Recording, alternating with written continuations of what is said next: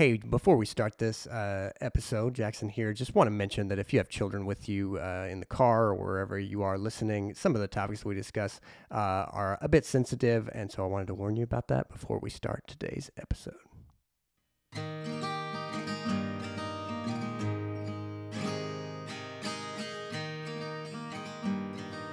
Hello again, and welcome back to Empires of the Future. I am Denton here with Jackson, and we're moving along today a little bit further in the book by C.S. Lewis, Mere Christianity. We've been sort of making our way through this book now for a good while, and hopefully you've enjoyed hearing us talk through as we're reading through the book as much as we've enjoyed doing it. We finished last time talking about, we talked a lot about... Well, I should be more specific. Last time we talked about this book, we have kind of took a little break from it, talked about other things. But in the last few chapters we covered, we talked about morality and specifically getting into sexual morality and chastity. And so we talked about those kinds of things. And he then now turns to the next section, which I am very excited to talk about today. We're going to get into here in just a little bit. And that is the area of Christian marriage, and excited to hear the kind of things that C.S. Lewis has to say about Christian marriage. But in the meantime, Jackson, how you doing today? Oh, I'm doing great. We just had some Frank's Red Hot Chicken, you and I did, so I'm feeling like I had just enough. I don't have that over full feeling that I think is one of the worst feelings in the world. Yeah, I need extra water now. Yeah, got plenty of water because that is a little hot, and so yeah, I feel good. Yeah. So we've talked about this before. What would you, if you were to put yourself on a scale of 1 to 10 of how into spicy things you are? 3. You're a 3. I'm like a 3. And I should specify 1 being the most into spicy things. No, I'm just kidding. Yeah, so a 3. I think I would probably put myself at a 2. Oh, wow. I am that not into spicy things. Yeah. We talked about it, these Frank Red Hots. Yeah. I think most of the guys that I am around would eat them and say, yeah, these are not spicy at all. Right. Meanwhile, I'm sweating. Yeah, like, I was like, yeah, 4 or 5 is my limit on these, and then I'm going to need milk. But, yeah, I think I'm the same way. But thank you for sharing those with me, and I'm going to just sit here and drink this water while you're going to run out of water there, and that'll be, they don't stick with you that long. It's not like a lot of other things. That's true. I'll ask you one more question about this. You've been, I'm sure, in a group of guys that are like trying to eat super hot things. Mm-hmm. Have they persuaded you to do it? I've never once, because I know I won't handle it well.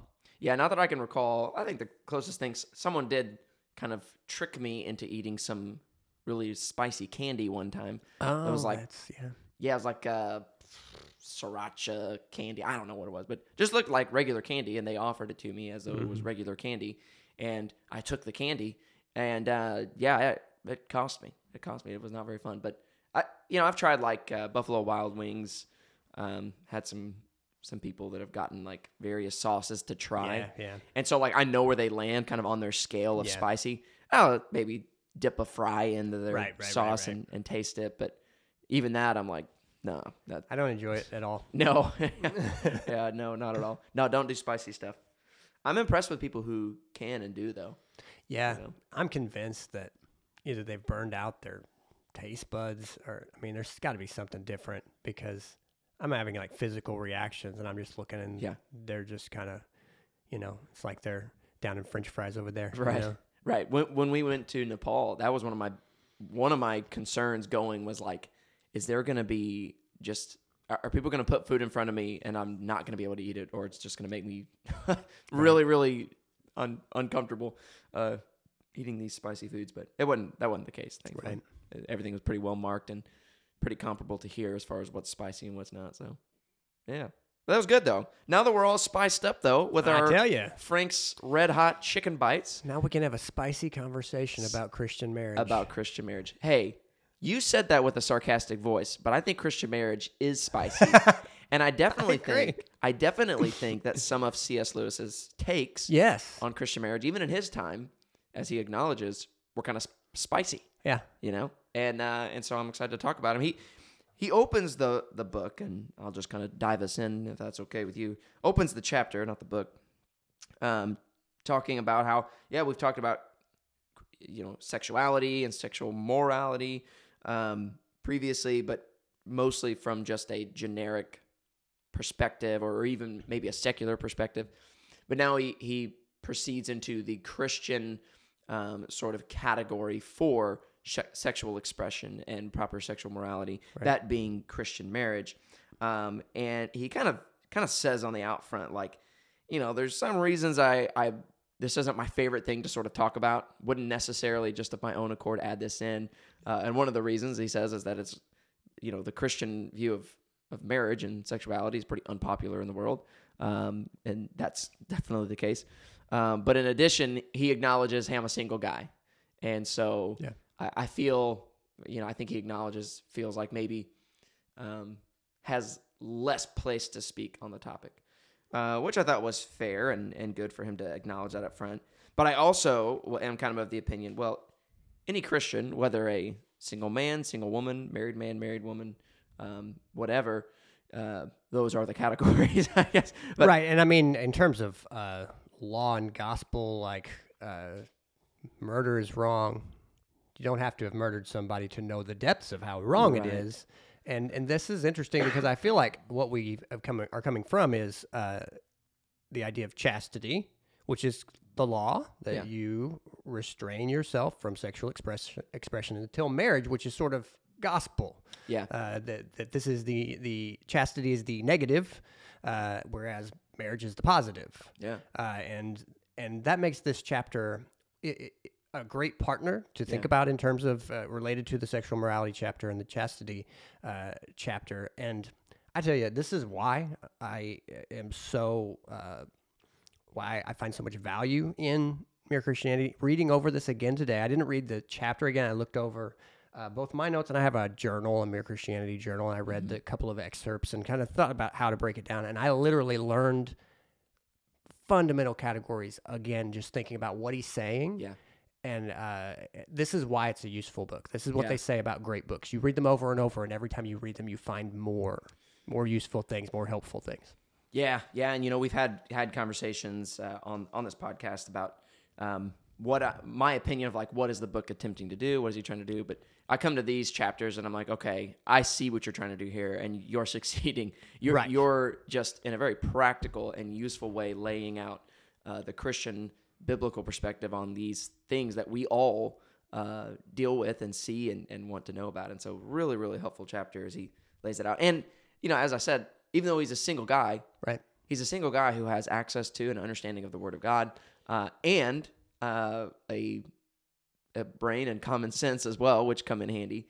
It reminds me of we have a guy at our church who I've had him preach a few Sunday evening services, and one of those kind of guys that I'm always wanting to give opportunities to preach to if can and things like that. And he's a single guy, and like 3 times now he's been given a text to preach us, whatever text is next on what we're preaching through on Sunday evenings.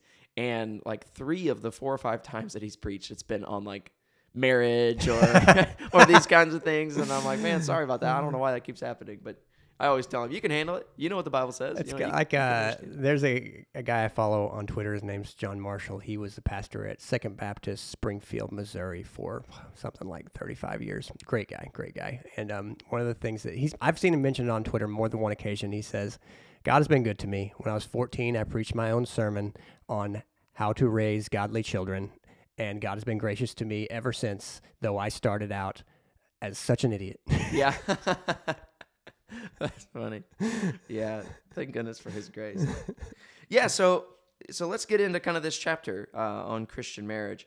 One of the things that he kind of starts out with, laying the groundwork, he starts with what's called the one flesh union. Yeah. And that kind of is what really is the essence of marriage, biblical marriage, that God took Adam and Eve and the two came together and became one flesh. Yeah. Here I have a paragraph of his argument. I thought read it would be good. So here's how he starts. He says, quote, "The Christian idea of marriage is based on Christ's words that a man and wife are to be regarded as a single organism. For that is what the words one flesh would be in modern English. And the Christians believe that when he said this, he was not expressing a sentiment, but stating a fact. Just as one is stating a fact when one says that a lock and its key are one mechanism, or that a violin and a bow are one musical instrument. The inventor of the human machine was telling us that its two halves, the male and the female, were made to be combined together in pairs, not simply on the sexual level, but totally combined. The monstrosity of sexual intercourse outside marriage is that those who indulge in it are trying to isolate one kind of union, the sexual, from all the other kinds of union, which were intended to go along with it and make up the total union. Yeah, so I actually had that last part underlined as well, the monstrosity of sexual intercourse. I love this wording there. The monstrosity of sexual intercourse outside marriage is that those who indulge in it are trying to isolate one kind of union, the sexual, from all other kinds, which were intended to go along with the total union. I think that's a great way of discussing like what it is that what is marriage and what is sex outside of marriage. And he rightly describes that that's kind of what's happening, in that we as human beings, the world, the culture, we want to take this, which is always the case, we want to take this gift that God has given and use it in a way that was not intended to be used in that way. That we were given, and I would call the one flesh union, marriage, a gift. But as anyone who is alive, you don't even have to be married, anyone who's alive knows marriage also can be very difficult. To unite yourself to another human being in this way, become one organism. There's a lot of difficulties and hardships that are going to come out of that, likely. I've heard someone say one time, marriage doesn't cause problems, it just brings them to the surface. Yeah. It just exposes them. And I think that's the case, that when you commit to this kind of union, you realize very quickly that there is far more to marriage than just sex. Now, sex is an integral part to that, but you can't take the two and divorce them from one another and expect to have the beauty of what God created and its most fullness of pleasure and joy that is to be found in it. Yeah, I as much as I've talked about how I appreciate so many sections of this book. I mean, what you said before we started today, these two chapters we're going to talk about today, Christian marriage and forgiveness, are so practical. They are both examples of how we think, I mean, especially Christian marriage, we think we know what that is. And we are really far off. Even if you obviously one of the things that we're going to be talking about today is that there is the idea in our culture that you can do gay marriage, homosexual marriage, or whatever kind. And obviously we don't agree with that. And it is because of more than just the fact that God didn't intend for a man to be able to marry a man or a woman to be able to marry a woman. Those are not two halves. They would be two halves of different puzzles that will not fit together. They don't operate as God intended, and that's not just, like you said, sexually. It is also in all of the other ways. And so we are in danger of thinking we know what Christian marriage is, because look, we tend to think, I mean, according to the ways that we vote, according to the ways that our society is arranged, that people are individuals and that we should treat people just only as individuals, when literally the scriptural teaching is what you just were referring to, that they're two halves making a whole in marriage in a mysterious way, and that is the fundamental unit of society, is a man and his wife, that it's not just that, obviously you can do a census and say there's 7 billion people, in the world, or there are 370 million people in the United States. It is less useful to think of them that way, to abstract individuals out from relationships, because the relationships are so fundamental. And what is the most fundamental relationship? Man and his wife. That is the most fundamental relationship. If you are missing that, you are gaining less information that is useful than any other error. And almost everybody that I know and everybody that I've known in my life tends to think individualistically, as in, well, you got to think about that one person as this isolated individual. And as a result, and we keep on this trend, as a result, what we are seeing now is increased depression, increased loneliness. And we go, what's wrong? What's wrong? What's wrong? Well, this is a big part of what's wrong. And his argument, I mean, the argument is so cogent. And I'm looking at this going, I've read this book over 10 times.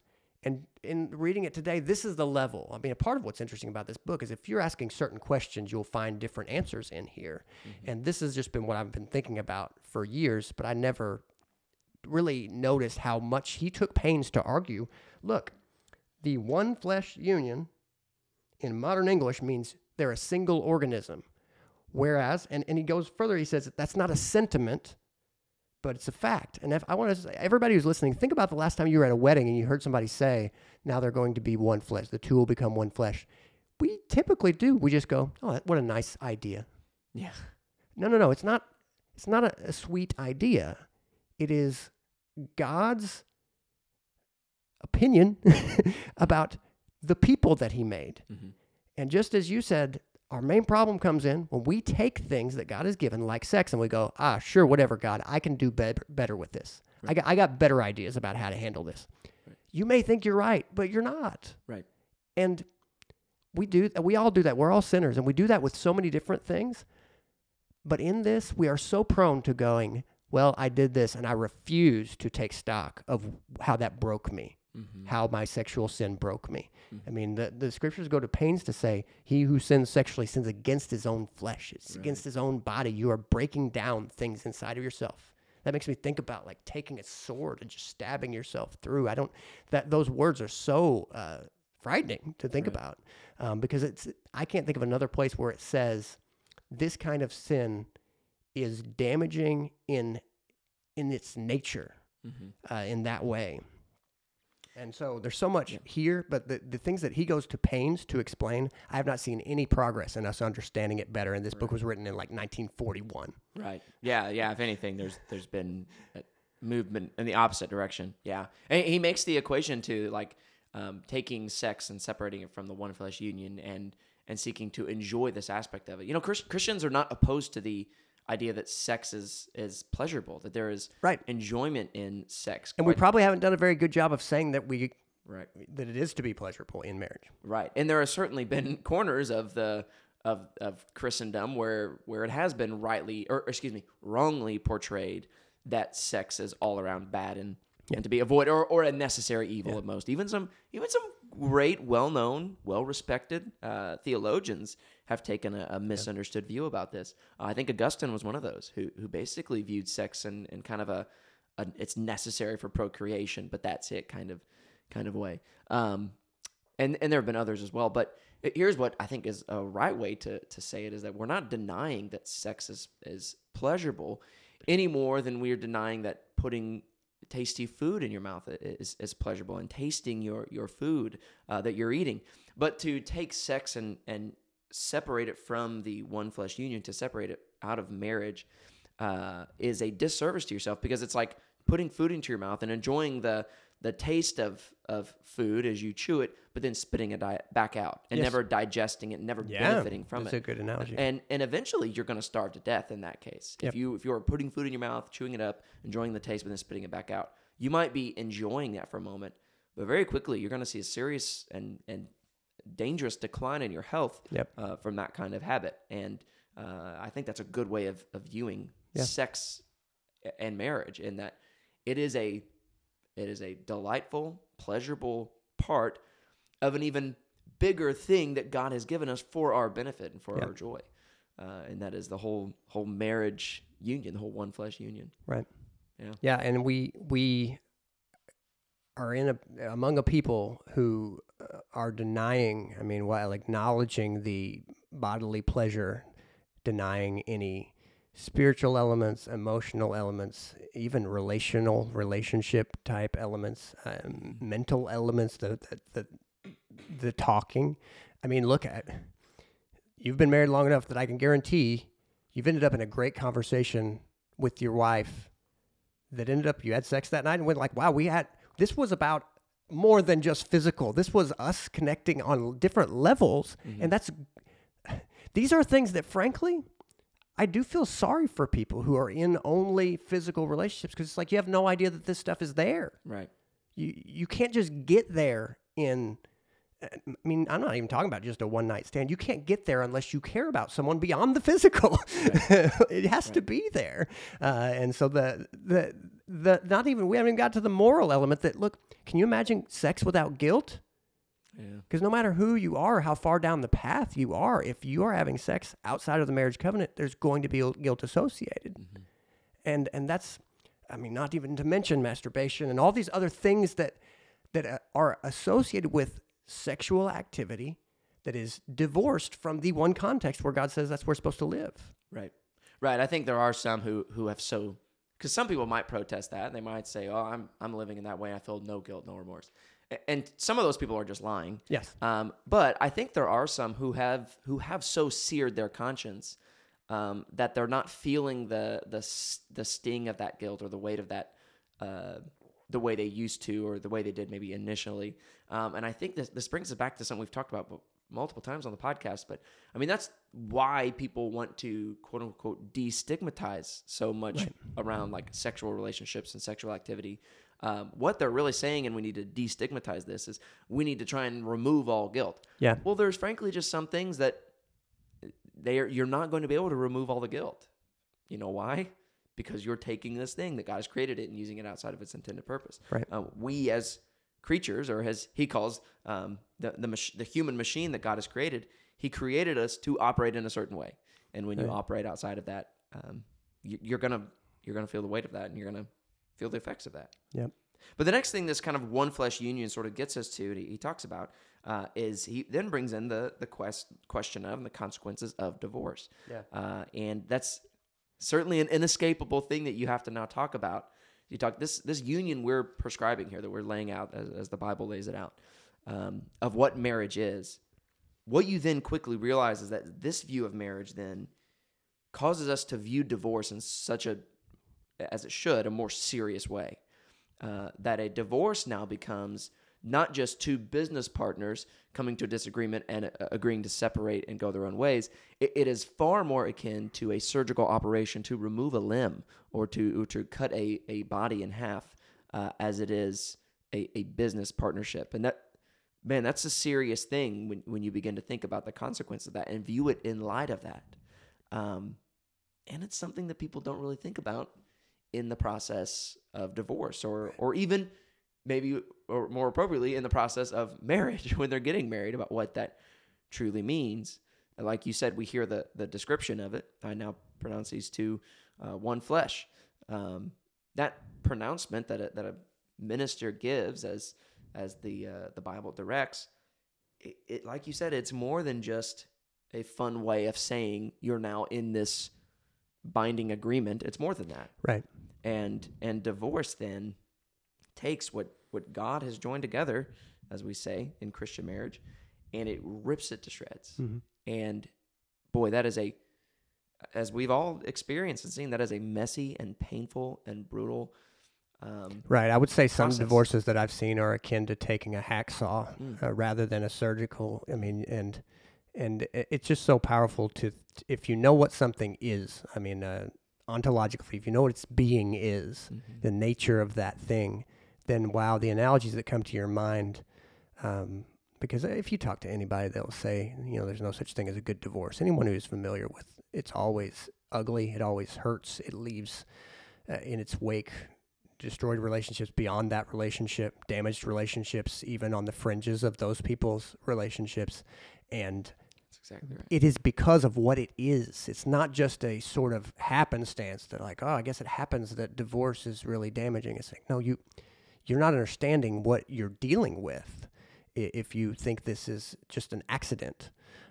These are two people who experienced something and then made commitments to each other that did not stay true, that they didn't hold up to, and it is well beyond, like you said, a contract where two parties do nothing. Two businesses come illegally, say, well, I guess it didn't work out the way we expected. Let's just sort out the financial damages. It's way deeper than that. And we, once again, we are in the business almost of denying, of refusing to look straight on at these things because, yes, it is painful, but also because, wow, if I really admit how damaging divorce is, it'll be more than I can bear. Right. And frankly, too, having seen and loved people who have gone through divorces, it requires a lot of relationships with people around them to say, I'm going to take care of you. If you just had an arm removed, then you're probably going to need quite a bit of help. Yeah. And I'm going to lean into this relationship and I'm going to give you what you need. My commitment to you is that. We are doing badly in the church. We are doing badly in society at slowing down when these sorts of things pop up, when divorces pop up, and going, I obviously did not know what was going on, but I will walk through this with you. Well, we've got to do better with it. Yeah.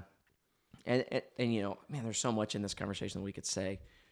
Divorce is no fun thing to experience or even to talk about, but it is worth saying, as you have said, that I think as you're expressing the church ought to be approaching it in this attitude, that there is grace available for those who have gone through divorce. And by no means, as we talk about what I would say rightly, we talk about the destruction and the evils of divorce, that it's a terrible, terrible thing, regardless of, I know there are situations in which, well, yeah, like it just seemed like you had no recourse at this point. There's all the kinds of stories and situations, and I'm not looking to dive into those, but even in the worst of those, I still maintain and hold that no, divorce is a terrible and bad thing, even if it was an inevitable outcome.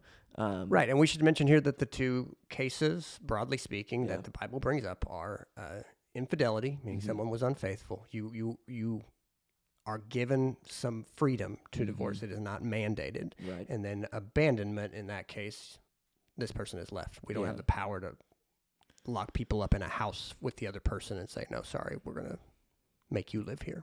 Right, right. And so I think that's a good thing to kind of throw in there and add in.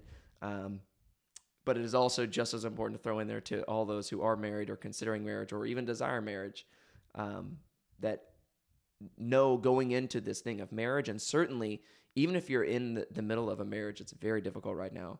Remember the one flesh union that you're in, and do not seek to mutilate that union the way divorce does. You need to seek every recourse possible outside of that, because it is a destructive and terrible thing, and not what you signed up for in marriage. And you need to make that.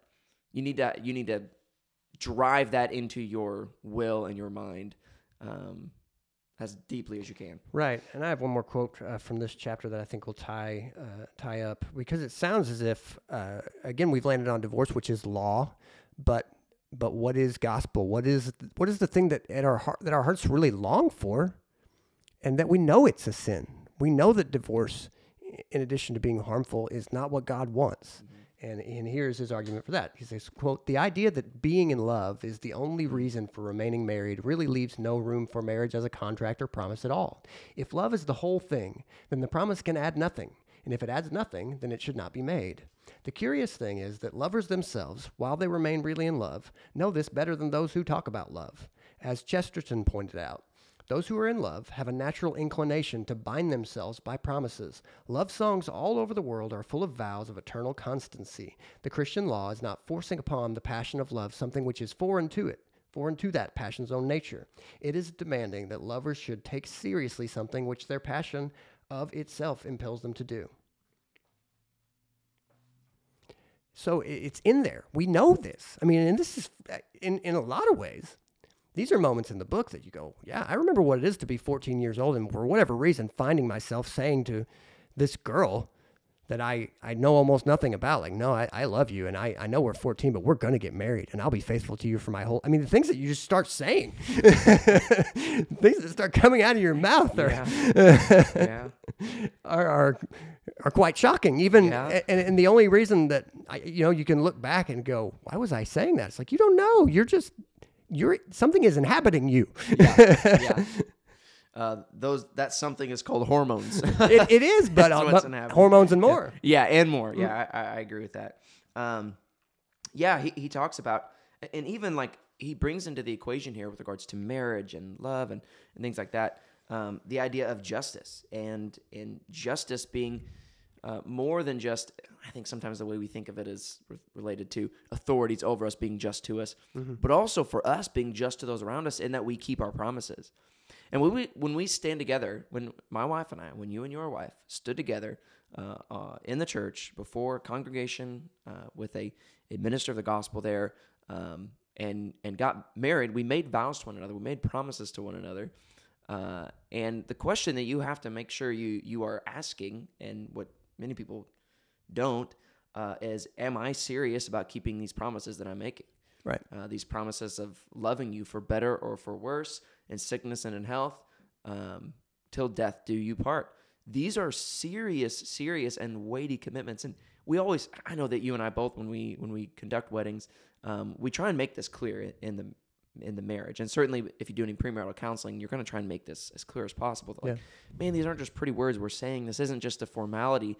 These are legitimate promises that you're making. Right. And far too often people make these things with, I think sometimes even no intention of taking them seriously. That there is, as C.S. Lewis says, a sort of deception that's in play here. And he says, whom then is the person trying to deceive? Maybe God. And he says, well, if you're trying to deceive God as you make these promises, that's really unwise. Maybe this person is trying to deceive himself. Well, that's not very much wiser, he says. But he said, the bride or bridegroom or the in-laws, is that who you're trying to deceive? He said, if that's the case, if you're getting up making these promises with no intention of actually being serious in them, he said that in that case is treacherous to seek to deceive a bride or bridegroom that way. And he says, quote, most often I think the couple or one of them hoped to deceive the public. They wanted the respectability that's attached to marriage without intending to pay the price. That is, they were imposters. They cheated. I think this happens all the time in marriage today, that people get up, and I wish it weren't the case, but I think even inside and outside the church, people get up to make this sort of public profession, seeking to deceive everyone, knowing that at least one or if not both of them, wanting everyone to think and give them sort of the respectability that's attached with I want to be legit. I want this to be legit. And this kind of stuff. When in reality, they have little to no sincerity in their intention to maintain these promises. And the problem is, if you are approaching this going, I want to take this to the next level for me. Yeah. This is a part of my life's adventure story. This is not a part of your life's adventure story. This is a part of God's story in this world that he is opening the door for you to join into. So if this is about, quote, your day, or, if this is about sort of your beauty pageant or whatever you want to say, you've read this wrong. Mm-hmm. It's just not that. Mm-hmm. It's a part of a bigger story than that. And it is a part of God's story for you. But if it's outside of God's authority, outside of God's umbrella, you are attempting to grasp and control this and use it in a way it wasn't intended, and it won't serve that purpose in your life. Yeah. Like so many other things, it may look like it does for a while, but you will see it steadily just decline. Outside of God's purposes, these things implode eventually. That's right. And then you get to a point where you're ready to move on from that person, that partner, and onto the next one. Right. And I want to warn people, if you're going, I've seen some marriages that hold up. Some marriages do crash and burn. Some marriages just include agreements where people live in the same house and go, well, we don't have to have that much to do with each other. We can just keep on living in the same house, doing our own thing. And what's the harm in that? Again, the harm is in your hearts, because God's intentions are more than that. Mm-hmm. That's exactly right. Yep. Beyond that, I mean, he makes some really practical comments about how this promise also serves as a stable foundation, which is what children need. And there's no accident that outside of any intervention, the husband and wife union produces children, and a stable union. We've mentioned this in the past few podcasts. Mm-hmm. Every study you read, the only study you'll read, which will say it's better for children to grow up in households that don't have a mother and father, is a fake study. I mean, like, go look them up. They're not there. Right. They're not there. Children who grow up in a home with a mother and father do better in every way. Yep. There are those who overcome circumstances to do okay out of a single parent household. I mean, I'm out of a single parent household. But it is not the norm. Right. It comes with emotional baggage. It comes with challenges of various kinds. Yeah. And I would wager that most of the people that have overcome that, if you were to ask them what's best, they're going to say the same thing. Even after having, come out of that, they're going to say, no, absolutely. They're aware of the challenges that come with being a child of divorce. They are aware of the challenges. Yeah. Yep. That's exactly right. Here's where, like you said, this is just such a practical chapter. He talks a lot about the difference between love and loving someone and the feeling of being in love. Yeah. Too many marriages are started, founded as well as it can be, upon this feeling of being in love. And too many people believe like he says, kind of believe the things we read in books, novels, the things we see on movies and television, of this feeling of being in love, being kind of being the equivalency or the substitute for what is love itself, which is far deeper, you are meant to feel the feeling of being in love when you're 14. You are meant, within a few years, to begin to learn how to follow through on the words that you're saying when you're 14. Mm-hmm. And unfortunately, a lot of us don't get beyond those promises that start when we're 13, 14, 15, 16. That's exactly right. That But here's the thing. This is why I think it's helpful that he distinguishes love from the feeling of being in love, because our marriages are not to be based upon, reliant on that feeling of being in love. Right. Because practically speaking, this just the way it is. And I know people who might say, oh, no, my parents were married 50 years and they were madly in love now, even more so than they were then. No, they're not. I'm going to go ahead and tell you they're not. Right. They might be more committed to one another now than they were then. But what you are seeing is the product of a different kind of just something other than a feeling of being in love that they did feel when they first got married. Right. The butterflies, the jitters, the excitement, all these kinds of things. Yep. That has dwindled for them. Right. But that's not a bad thing, because it has opened up for them an avenue, a road to something far greater, far deeper that you are now seeing and thinking that it is still those butterflies, those jitters, all those kinds of things. And no disrespect to anyone's parents out there that they're thinking that about. They are not just experiencing the feeling of being in love. They are experiencing love, the fullness, genuine and truly, in the fullness thereof, which is as much or more an attitude of the will than anything else. Right, because frankly, I mean, personality characteristics lend themselves to greater shows of affection and things that it's hard for us to diagnose from person to person and couple to couple. Meanwhile, developed love, is as different from immature love as a little sapling is from an enormous oak tree, or as a newborn, puppy is from a grown, German Shepherd. Right. Like this, we're talking about a seed versus the mature thing. Right. There are characteristics that are still there, but there is much more that is accompanied in maturity. Right. And thank goodness, like that, the feeling of being in love, it might be sort of the catalyst or the jump starter that gets us into that relationship with that person, or even, whatever the case may be. Because we would also largely describe this as what a part it means to be attracted to someone. Yeah. That kind of attraction that you feel. That is oftentimes one of the essential ingredients. I would argue all the time. Wouldn't you say every time? Yes. Every time. An essential I've actually ingredient. talked to young people who are pretty mature in their faith, and they go, well, this is a very good person. I respect them. I like them. I'm not attracted to them.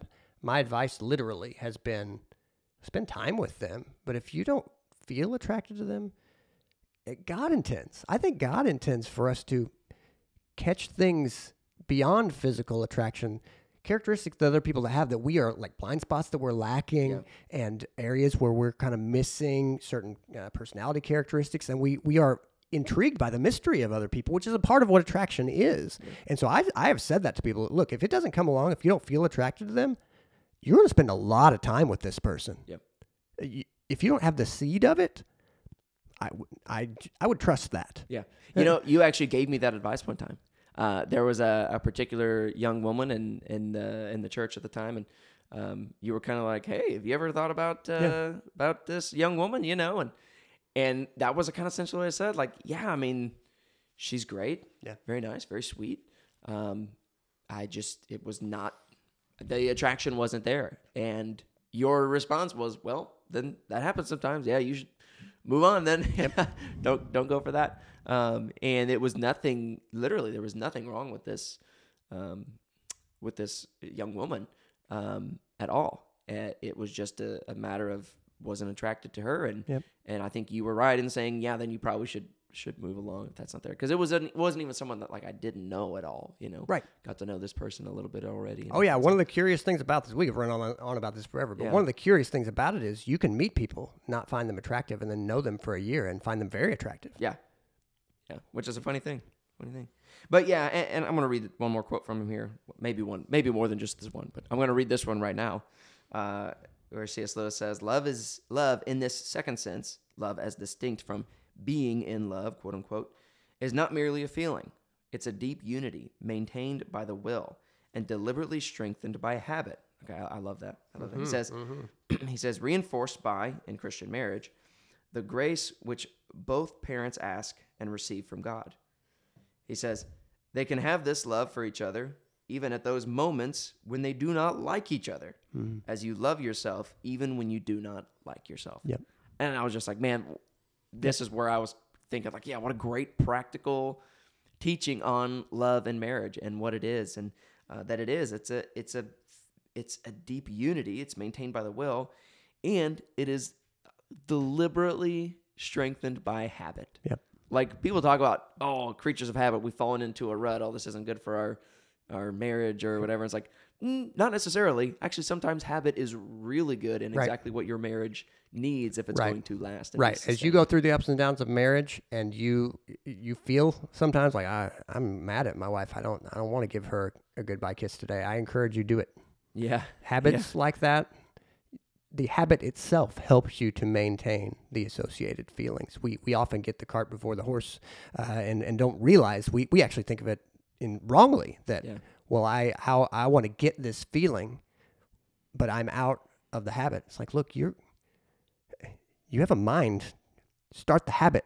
The feelings will come along as they ought to. We can't control our own feelings, but we can influence our habits, and by the grace of God, our habits can change. That's right. And he even goes as far as to say those feelings you feel of these passions of being in love that you feel right away. Many people try desperately to hold on to those, to cling to those, as though without those, their marriage is a sham.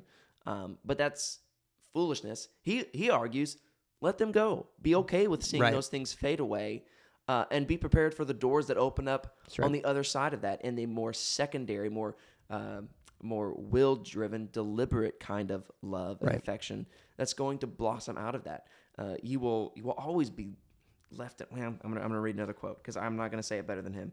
He says, if you decide to make thrills your regular diet and try to prolong them artificially, they will get weaker and weaker and fewer, and you will be a bored, disillusioned old man for the rest of your life.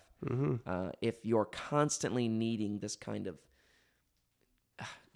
emotional high of passion and being in love, you're gonna be utterly let down. And you're never gonna be satisfied.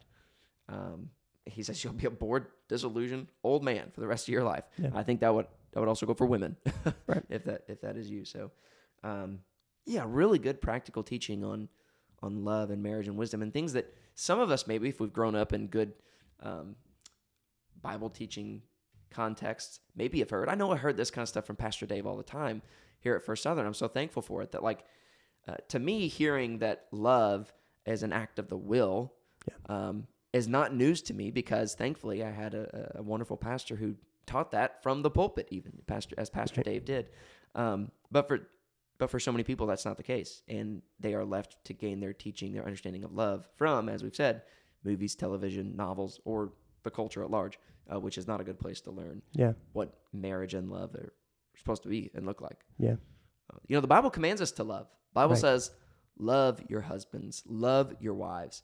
Love your neighbor, love your enemy. Neighbor. Right. That's exactly right. And when you begin to think of love simply as, even the love between a husband and wife, simply as this emotive feeling, the emotion of being in love, and these butterflies and starry eyes, whatever, then you're misunderstanding the biblical understanding of love. Because look, you don't always have control over that. In fact, rarely do you have control over that. Right. And the Bible says it commands us to love. You can't command a feeling that you don't have control over. Right. But the Bible says, no, love, and that you are to be committed in this way to showing this love, this commitment to you are to direct your will to loving and caring for your husband or your wife. It's a biblical command. It's more than just an emotive feeling. Right. Love is a commitment of the will to the true good of another person. Yeah. A commitment of the will to the true good of another person. So whatever you know of what's good for them, you commit to doing it to the best of your ability. And that applies beyond a marriage. And so we can tag this. This section on forgiveness ties right in with this. This ties in. Are we done with marriage? We're running out of time. We're running out of time. Because we didn't even get to talk about what I disagree with them on. Oh, too bad. Okay. All right. You're off the hook today, CS. There you go. Maybe you'll get to mention it here in a minute. There you go. All right. Have you mused at all? It's actually been provocative to me and something that I've had to think about, because I understand parts of it, but I think there's so much more to learn about it. This verse that says, love covers over a multitude of sins. I've thought, like, what does that mean? How does that work exactly? I think one of the easiest ways to get into it is just what we're talking about here, is if you are committed to the true good of another person, then you are able to go, I am not self-obsessed here, sitting here going, I'm gonna forever be focused on one thing, and that is how you wronged me. Yeah. Which leads us right into forgiveness, which is book 3, chapter 7. We are, if we're honest, the idea of forgiveness is wonderful, but to anybody who's ever been betrayed, let's say being betrayed is not wonderful, and then looking at the Bible and going, so I have to love them and be willing to forgive them, we immediately are drawn into all kinds of practical problems. The first one being, so what? Am I just enabling them to do this again and again and again and again? That sounds like a really stupid thing to do. Yeah. I don't want to do that. And so we're immediately at a very practical impasse. Yeah. So what does he do for us here on forgiveness? Yeah. So you're asking me if I've ever mused upon that? Is that what Have you thought much about this verse that says love covers over a multitude of sins? I don't know that specific verse I've really necessarily meditated on the way you have. But it is I think I can say I've meditated on it enough to know that that's a very difficult passage. I think that's as difficult as any passage, because we are so, frankly, to be wronged by another person, even in petty things, if we're honest, man, that can be a relationship ruiner. You know? When we feel as though we have been wronged, that's not something that we as human beings easily just let go. Because as we talked about, we understand the concept of justice and injustice. And when we feel that we have been met with an injustice, it just directly, we hate it, and we can't hardly stand it. And we don't oftentimes think of these kinds of things as the way we ought. As C.S. Lewis sort of directs to the idea of of loving one another as you love yourself. Treat your neighbor as you would be treated, right? And he says that begins to open our eyes as to the concept of forgiveness. Because if we wrong someone else, say a friend of ours, if we wrong them, what do we want? We don't want them to think of us as just a terrible swindler guy who goes around wronging other people. We want them to not think of us in that way, but to rather sort of divorce our person. Think of me in the way I think of me. Yeah, think of me the way I think of me. Yeah, that is kind of what he directs us to do, too, C.S. Lewis does. Because he says when you think about it, he talks about thinking about how you think of yourself, or he uses himself as an example. He's like, there are aspects of C.S. Lewis, of Clive Staples Lewis, that I don't like. I don't often enjoy. I don't like when I'm cowardly, or when I am ungracious, or when I am any of these things. I see those aspects of me and I don't like them, but yet I still love myself, and I'm able to sort of divorce those things from myself. And it's easy when we are doing that to ourselves, but when we are confronted with the idea of doing that for someone else, and I'm using the word divorce here because I've been told, I have not taken Greek yet in seminary, but that the biblical word for forgive is akin to the word for divorce, to separate these things. So when you forgive someone of a sin, it is almost as though you are separating them from that sin in your mind and in your heart. So like the love the sin, hate. Hate love the sin, love the sinner. Yeah. So glad you're here. Yeah, you would have never got to that. Something like that. I'm going to keep on loving the sin and hating the sinner, something like that. That's very much like, and that's what he mentions in the book too.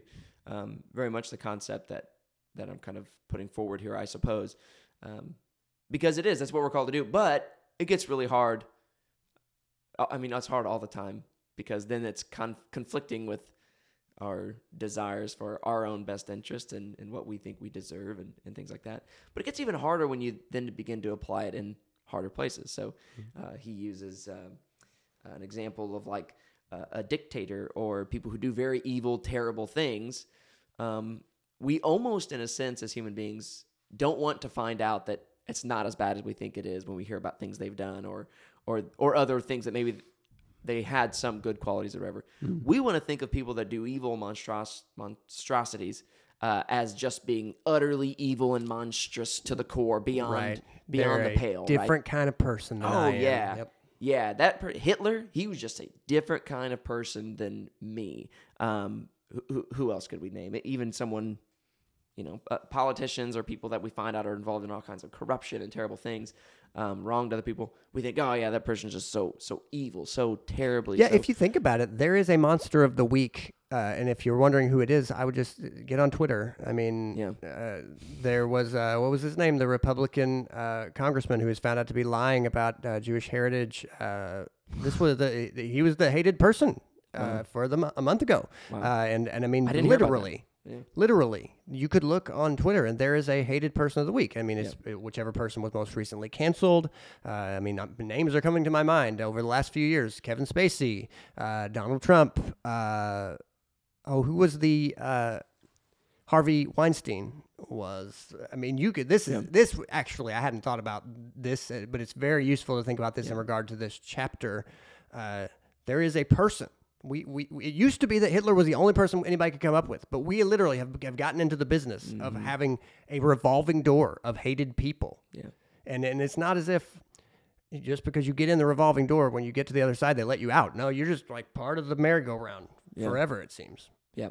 Yeah, and that's the case. And then when you bring it back to sort of the personal level and you're wronged, if we're honest, we would admit that in those times, in those situations, it's far easier for us to think about that person that wronged us and to think about other ways in which that they are flawed, that they are in the wrong, that they are weak in other areas. It's easy for us to dwell on them in that light and begin to only see them for the worst parts about them, or even ascribe to them other parts about them that are bad and that are, just deplorable. When in reality, what the Bible calls us to do is to be able to look at those who have wronged us. And it doesn't mean that we just act like nothing ever happened. It doesn't mean that, whatever the case may be, that you are just ignorant. That someone punches you, you just go, oh, well, nothing happened. No, nothing happened. Nothing like that. But it is to say that we view them and still are able to see and willing to see the good about them as well, not seeking to view someone who's wronged us as pure evil, even though that's where our human tendencies want to take us. Right. That's a hard thing. And then you think about that. I think about this with regards to like road rage too. Yeah. So sometimes I'm out on the road driving, and as it would happen, people do things that they're not supposed to do on the road or pull out in front of me, whatever. And the natural tendency is to want to go, come on, get out of the way, honk your horn, yell at them, maybe do something worse. Who knows? Right. But and this is just something that I have found. You're reminding me of probably a new theory that you just gave me, that like we were getting ourselves ready for internet rage through road rage. You know what I mean? Yeah. It's like the horn was the original tweet. Where did this come from? This rage that I feel on the internet. It's like, I think we've been building it up for a lot of years. Yeah, that's right. Yeah, the original. That's pretty funny. That's true, because there is a sort of autonomy when you're in your car and there's other people in their car. You don't know them, they don't know you. Right. And unless things really escalate, you're not ever going to meet face to face. You never hope to be out of your car and them out of their car. I've seen videos of that. Right, no kidding. Yeah. But think about it like this too. Like if you're in that case and you just think someone does something on the road that's silly, don't you immediately just think the absolute worst about them? They're just a complete moron, nothing good about that person. And then it's always funny when you like see the person in the car, you realize, oh shoot, I know that person. Well, maybe they're okay. You immediately, you're like, well, I can forgive that because I know, there are good things about you. I think it's a helpful thing for me when I'm driving. First of all, to know that I make mistakes when I'm driving. It's just the fact of the matter. We all do. And to try and put myself in their shoes and be like, hey, I didn't hit them. They didn't hit me. We're okay. Right. It's all good. Move along. Don't take these too personally, some people might say. But that's a sort of microcosm of forgiveness and what lack of forgiveness looks like when we are wronged, when someone does something wrong and it seems to be against us or we are affected by it. It's very easy for us to just think the absolute worst about that person and that's it. The Bible calls us to do the opposite, but to be able to divorce that person from that thing that they have done, that wrong that they have committed. That's sort of a picture of what forgiveness looks like, at least at the start of forgiveness. Yeah. I think George Santos is the name of the Republican congressman, which reminds me of all those people, those names that I brought up. It really does sharpen the tension that you experience right here, because I'm sure someone is thinking, well, what do you just let them off scot-free, just for all those people, those terrible people that you're saying, just forgive them? The start of it is a recognition. When you see the sins of another person, you should recognize they're already cursed. Those things are already in the process of destroying them. And then add to that, hey, do you know that you are a sinner who has various characteristics that you're trusting in about yourself that are in the process of destroying you? Yeah. That in your sins you're saying to God, curse me to hell for all eternity. I don't want anything to do with you. I definitely don't want to live in a place where you rule and reign. Yeah. That's the only kingdom of heaven that exists. Mm-hmm. C.S. Lewis says it this way. He says, Christianity doesn't tell people to lessen their hatred for sinful behavior, but perhaps we should hate sin in the same way that we hate our own mistakes and failings, feeling sorry for the people who sin while also hoping that somehow they can be cured. And listen to that especially. Yeah. Looking at these people as human beings going, I hope somehow they can be cured, rather than having nothing but curses for them. Yeah. I think that's a really good way to view it and a really good way to word it as he does. I know we're probably getting close on our time here. And he gets to kind of speaking to what it means to be a Christian, because this is the whole thing. Like, right, this is mere Christianity. This is a Christian perspective on forgiveness, and he acknowledges that, like, man, it's really hard, and it's something that we have to work at and try, and we're gonna fail. He says, I do not mean that anyone can decide this moment that he will never feel it anymore. That is that sense of hatred for one another, lack of forgiveness. He said, that's not how things happen. I mean that every time it bobs its head, day after day, year after year, all our lives long, we must hit it on the head. It's hard work. but the attempt is not impossible. And really, although he's applying it here to forgiveness, that's what, I mean, we're taking forgiveness or lack of forgiveness, hard-heartedness maybe, and putting it in the same category as all sin. Like, we are constantly in the state of having to fight against our sin. And when it rears its head, when it, as he says, bobs its head, we bop it back down again, right? You suppress it. You seek to mortify your sin.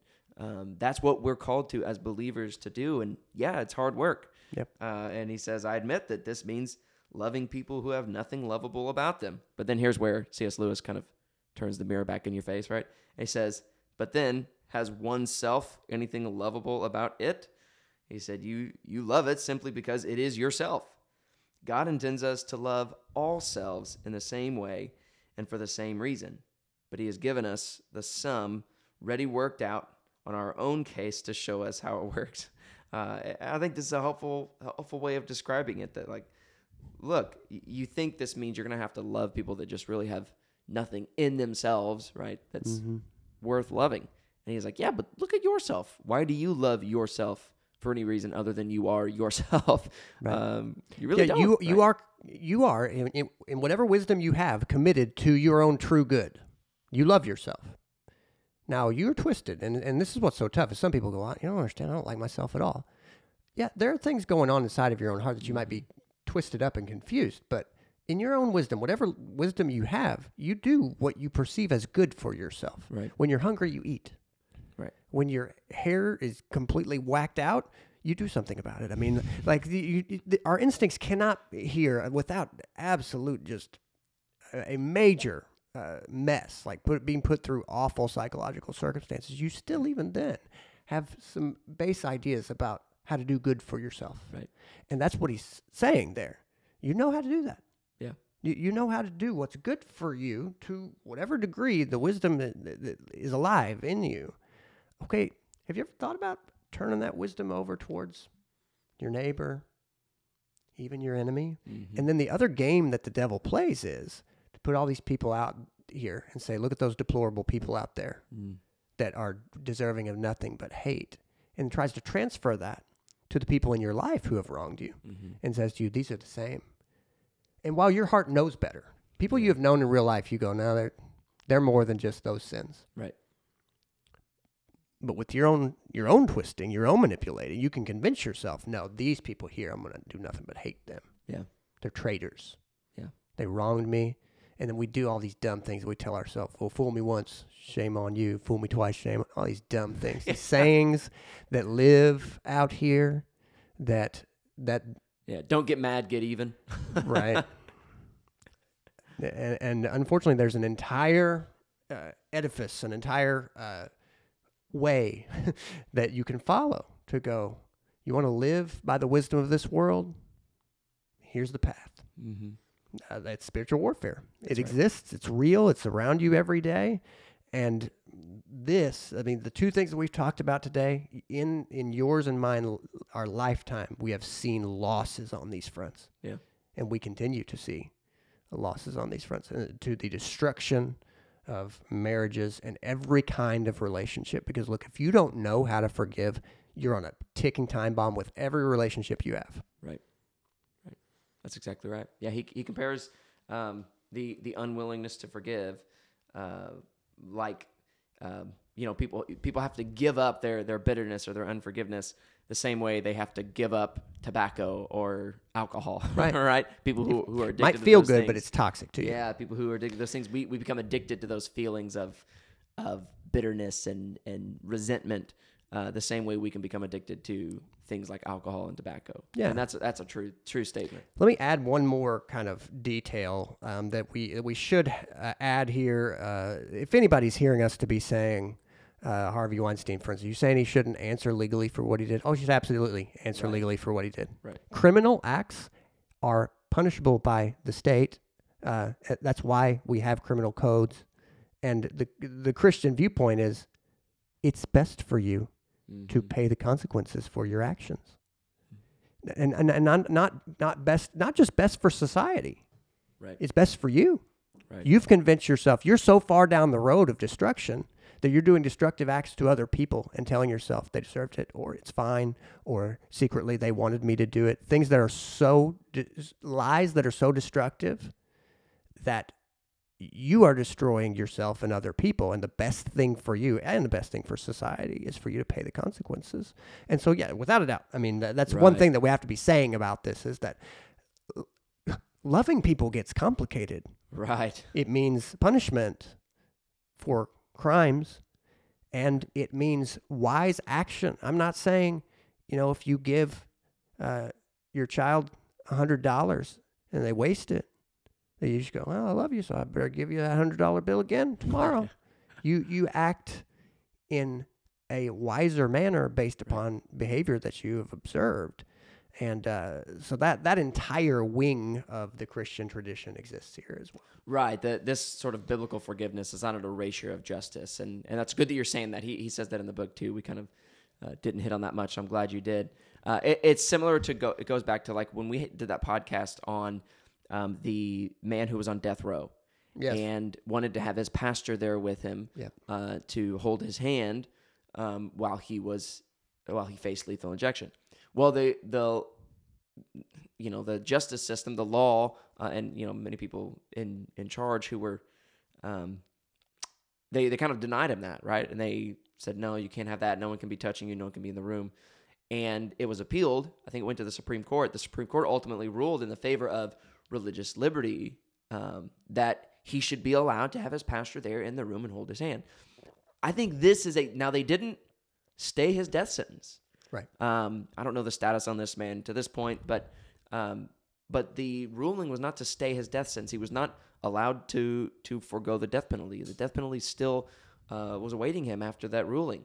But there was sort of an acknowledgement in that, and as we said, we think it is good and it is right that he should still be treated like an image bearer of God, like a human being. He should still be given this right. Regardless of what we think his intentions are, he ought to be.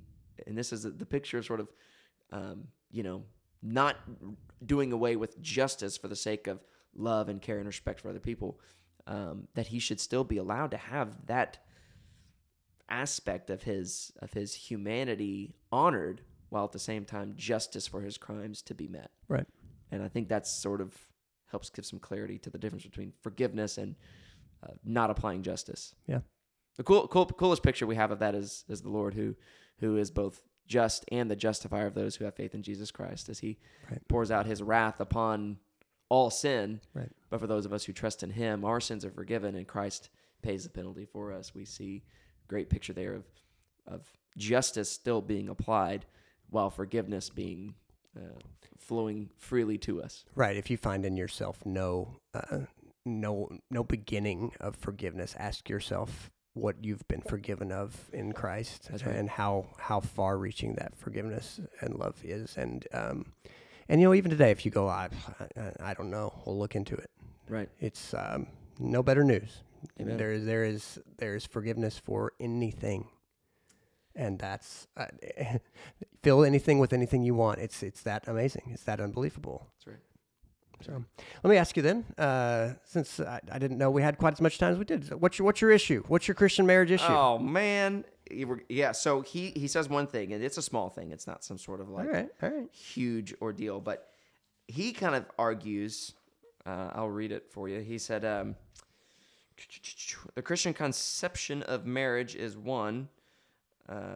The other is quite different question." He says, "How far?" I'm getting this mixed up. He says, how far Christians, if they are voters, members of parliament, ought to try to force their views of marriage on the rest of the community by embodying them in divorce laws. Okay, so just to clear up what I just read there poorly, he's saying, one of the questions that comes up here is how much should a Christian view of marriage become the law of the land, right? Mm-hmm. And divorce as well, since that's a part of marriage. Yeah. And he argues... let's see here. He says, a great many people seem to think that if you're a Christian yourself, you should try to make divorce difficult for everyone. I do not think that. At least I know I should be very angry if the Mohammedans tried to prevent the rest of us from drinking wine. He says, my own view is that the churches should frankly recognize the majority of British people are not Christians and therefore cannot be expected to live Christian lives. And then he says this is kind of his solution he proposes. There ought to be two distinct kinds of marriage, one governed by the state with rules enforced on all citizens, the other governed by the church with rules enforced by her on her own members. The distinction ought to be quite sharp so that a man knows which couples are married in a Christian sense and which are not. I kind of disagree with him on this point. I think if the church, marriage in and of itself is a Christian institution. It's instituted in the Bible by God. I do not think that means that it is only good for Christians to engage in the biblical understanding of marriage. That is, it is a one flesh, lifelong union between one man and one woman. I don't think that Christians are the only ones that should view it in that sense and be held to a marriage covenant in that sense. I think if the state is going to be involved at all in marriage, which is a biblical concept, we need to have a clear definition of what it is. That's fine. But I think if they're going to be involved in it at all, then they ought to hold everyone to the same standard. So what are your thoughts? Wow. So when you just read that, I did not remember that he had mentioned that, and how applicable to our times, because the argument he's basically making is that there is marriage, and then everyone else who, if you're not a Christian, you can't have Christian marriage. You're basically having a civil union, whether you want to call it that or not. And I think where we are right now is we have civil unions that we are calling marriage because of one of the central reasons we have this podcast, because we are living in a post-Christian society that still has elements of Christianity divorced from the foundation of Christianity, which makes it some sort of, it makes it like a dead tree that hasn't fallen over yet. Yeah, at times, yeah. And so what we have are civil unions that are called marriages without any interest in them being Christian marriage. Right. And there are heterosexual ones and there are homosexual ones. And in our time, already people are arguing that there can be a marriage with 3 people in it. Right. Who knows what else we're going to see and hear out of this. As to the question of what should we do about that, I can tell you've caught me on my heels. Yeah, sorry. So well, your position really is we should do what again? We should say no. You either are going to get marriage or you're not going to get a civil union. I think if the state is going to have an interest in marriage at all, then they need to apply a standard across the board of what it is. So what I mean is that right now, and this is true, the state sort of privileges marriage. There are benefits that come from being married, including certain tax breaks and other things. And so the state does have, in a sense, an interest in marriage, and they have made it so. And I think that's okay. I think that's fine. Yep. In fact, in ways, I think that's good. I think that the state needs to be clear then as far as what marriage is and why they privilege it over others, which is not a very clear conversation that we're having right now. Right. But we've talked about these statistics even already again today. When you look at the statistics of like what is best for society, what's best for society and what produces a healthy society is having strong marriages where the husband and wife are committed to one another and stay together, who are having kids in that marriage and are raising kids in the context of a family with a husband and wife and mother and father. And well, that's it. And then they remain married, right? Right. There's a law on the books in Texas right now. If it's not been voted in yet, to where, that's basically the idea. If you get married, have kids, and stay married, you're going to get enormous tax breaks because it's good for society. And people who go like, what in the world is this all about? Well, look, we're on the horizon are unbelievable problems. The birth rate is in strict, serious decline for lots of reasons. And if you don't know what effect that's going to have on the production of everything, you have the inevitable decline of every industry if there are no people to work in 20 to 50 years. Right. Right. I mean, and so that alone is an argument to some degree in favor of what you're saying. Yeah. I can go ahead and ask you to finish your position, because I can tell you I don't have one yet. Yeah. Because the other end of this is, how do you make people join into something that is so closely attached to Christianity when they have no interest in being attached to Christianity? Well, the government's already doing that. I mean, the government's already giving marriage licenses and allowing to recognize people as married, right? Even though the government is not a religious institution, and there is that sort of separation of church and state. And so, if we were to come out and say, okay, the government no longer has any hand in marriage or civil unions or anything like that at all. There's no tax incentives or breaks or anything for people who get married and stay married or enter into civic unions? Civil unions. Civil unions, yeah. And I don't think that's the best course of action, but I would say that's fair. That makes sense, right? But I don't think it is wise or good or makes good sense for the government to say, okay, we've got marriage in our sense, which, as C.S. Lewis is kind of arguing for, can easily be broken. You can be let out of it, no problem. The government would have that as a category because there are some sort of benefits to it or incentive towards it. Whereas then there's the biblical understanding of Christian marriage, which is different and separate, and we make that distinct. Yeah. Obviously, I do think that there are some people who get married who aren't Christians, but I still think they benefit. I think society, culture benefits. There's fruit from that, from operating in marriage in a biblical way. So that even when two unbelievers choose to get married, stay married, and rear their children in that context, they are going to benefit and their children are going to benefit, even, this is all temporally, this is all here on earth, even if they are not believers. And I think the government would be wise to see that and favor that and benefit that and even incentivize that. I think it'd be good for society and human flourishing. I think to say, oh yeah, we have this thing called marriage, but unless you're in a Christian marriage, right? Unless you're a Christian, you're talking to the church, whatever, you can easily get out of that at any time. I think that's de-incentivizing marriage and what is best for human flourishing. But I think the same thing about homosexual marriage too. I think gay marriage is obviously, I think it's an incoherent statement to begin with, because marriage, biblically, as always defined throughout all of history, was between a man and a woman. But yeah, I mean, there's probably more to it, but that kind of, I think, is the gist of my argument. I disagree with C.S. Lewis. I think it'd be better to say, no, we're going to commit to what marriage is and what is best for human flourishing as a government, as the state, or we're going to take no interest in it at all whatsoever, period. Yeah. I think either one of those makes more sense than saying we have two different marriages.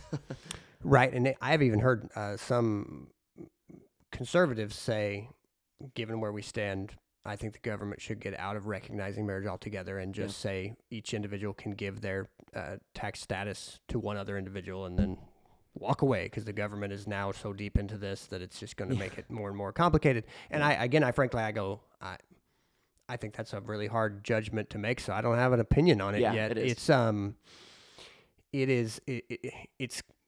I'm going to make a comparison. You can't exactly compare it because it's such a unique situation. But the comparison to what you said earlier in terms of for food, we have the FDA who makes sure that food is held to certain standards, and but the analogy kind of almost immediately breaks down, because there's nobody out there going, I want to do something fundamentally different with food. I want to put it in my ears. So we want to there's nothing, there's no analogy, but we need some, because it's very complicated. Now, it's interesting, too, to me, C.S. Lewis is a very kind of will-driven individual. And so this high, and I mean, he's Irish into England. So you can see this very sort of distant kind of respectful attitude. Like, look, if people want to do something, then let them do it. Let them destroy themselves. And yours is sort of more warm-hearted in a way. It's like, I want to keep people as close as I can to what God wants to give them, because if they don't know what that is, they're just going to destroy themselves more and more and more. But we're in such a unique position now. being so poorly understood that I look at it and I go, I don't know the answer to this. So. Yeah, there it is. Well, that's kind of the bonus material at the end of this podcast, I guess. That's my disagreement with C.S. Lewis in this chapter, but it's minor. You know, that's why if we hadn't have gotten to it, I wouldn't have been too upset. But okay. I was kind of like, I'd like to know his rationality behind that, Mm-hmm. because he kind of just throws it out there in a short paragraph, and then boom, that was it. I basically read for you the paragraph on that, so it's not very much that he has on it, but I found it to be interesting. I'd like to know his rationale behind it, but I probably never will. Yeah. Well, this has been great. Then these chapters, a lot of the chapters have been very practical and very useful, but I don't know if there have been any two other chapters we've done that were more practical and useful, especially to our times, than these two. Right, I agree. Words to live by for sure.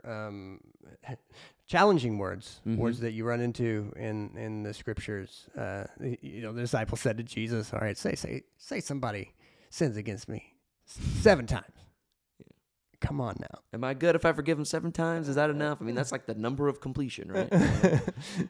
And Jesus says, no, 7 times 7 times. 7 times 70 times, depending on how you translate it.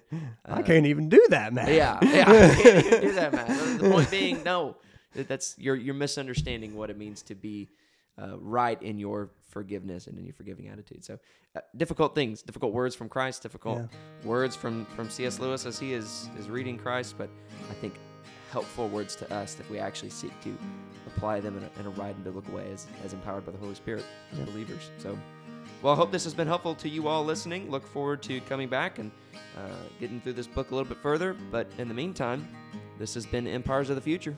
And we'll see you in the future.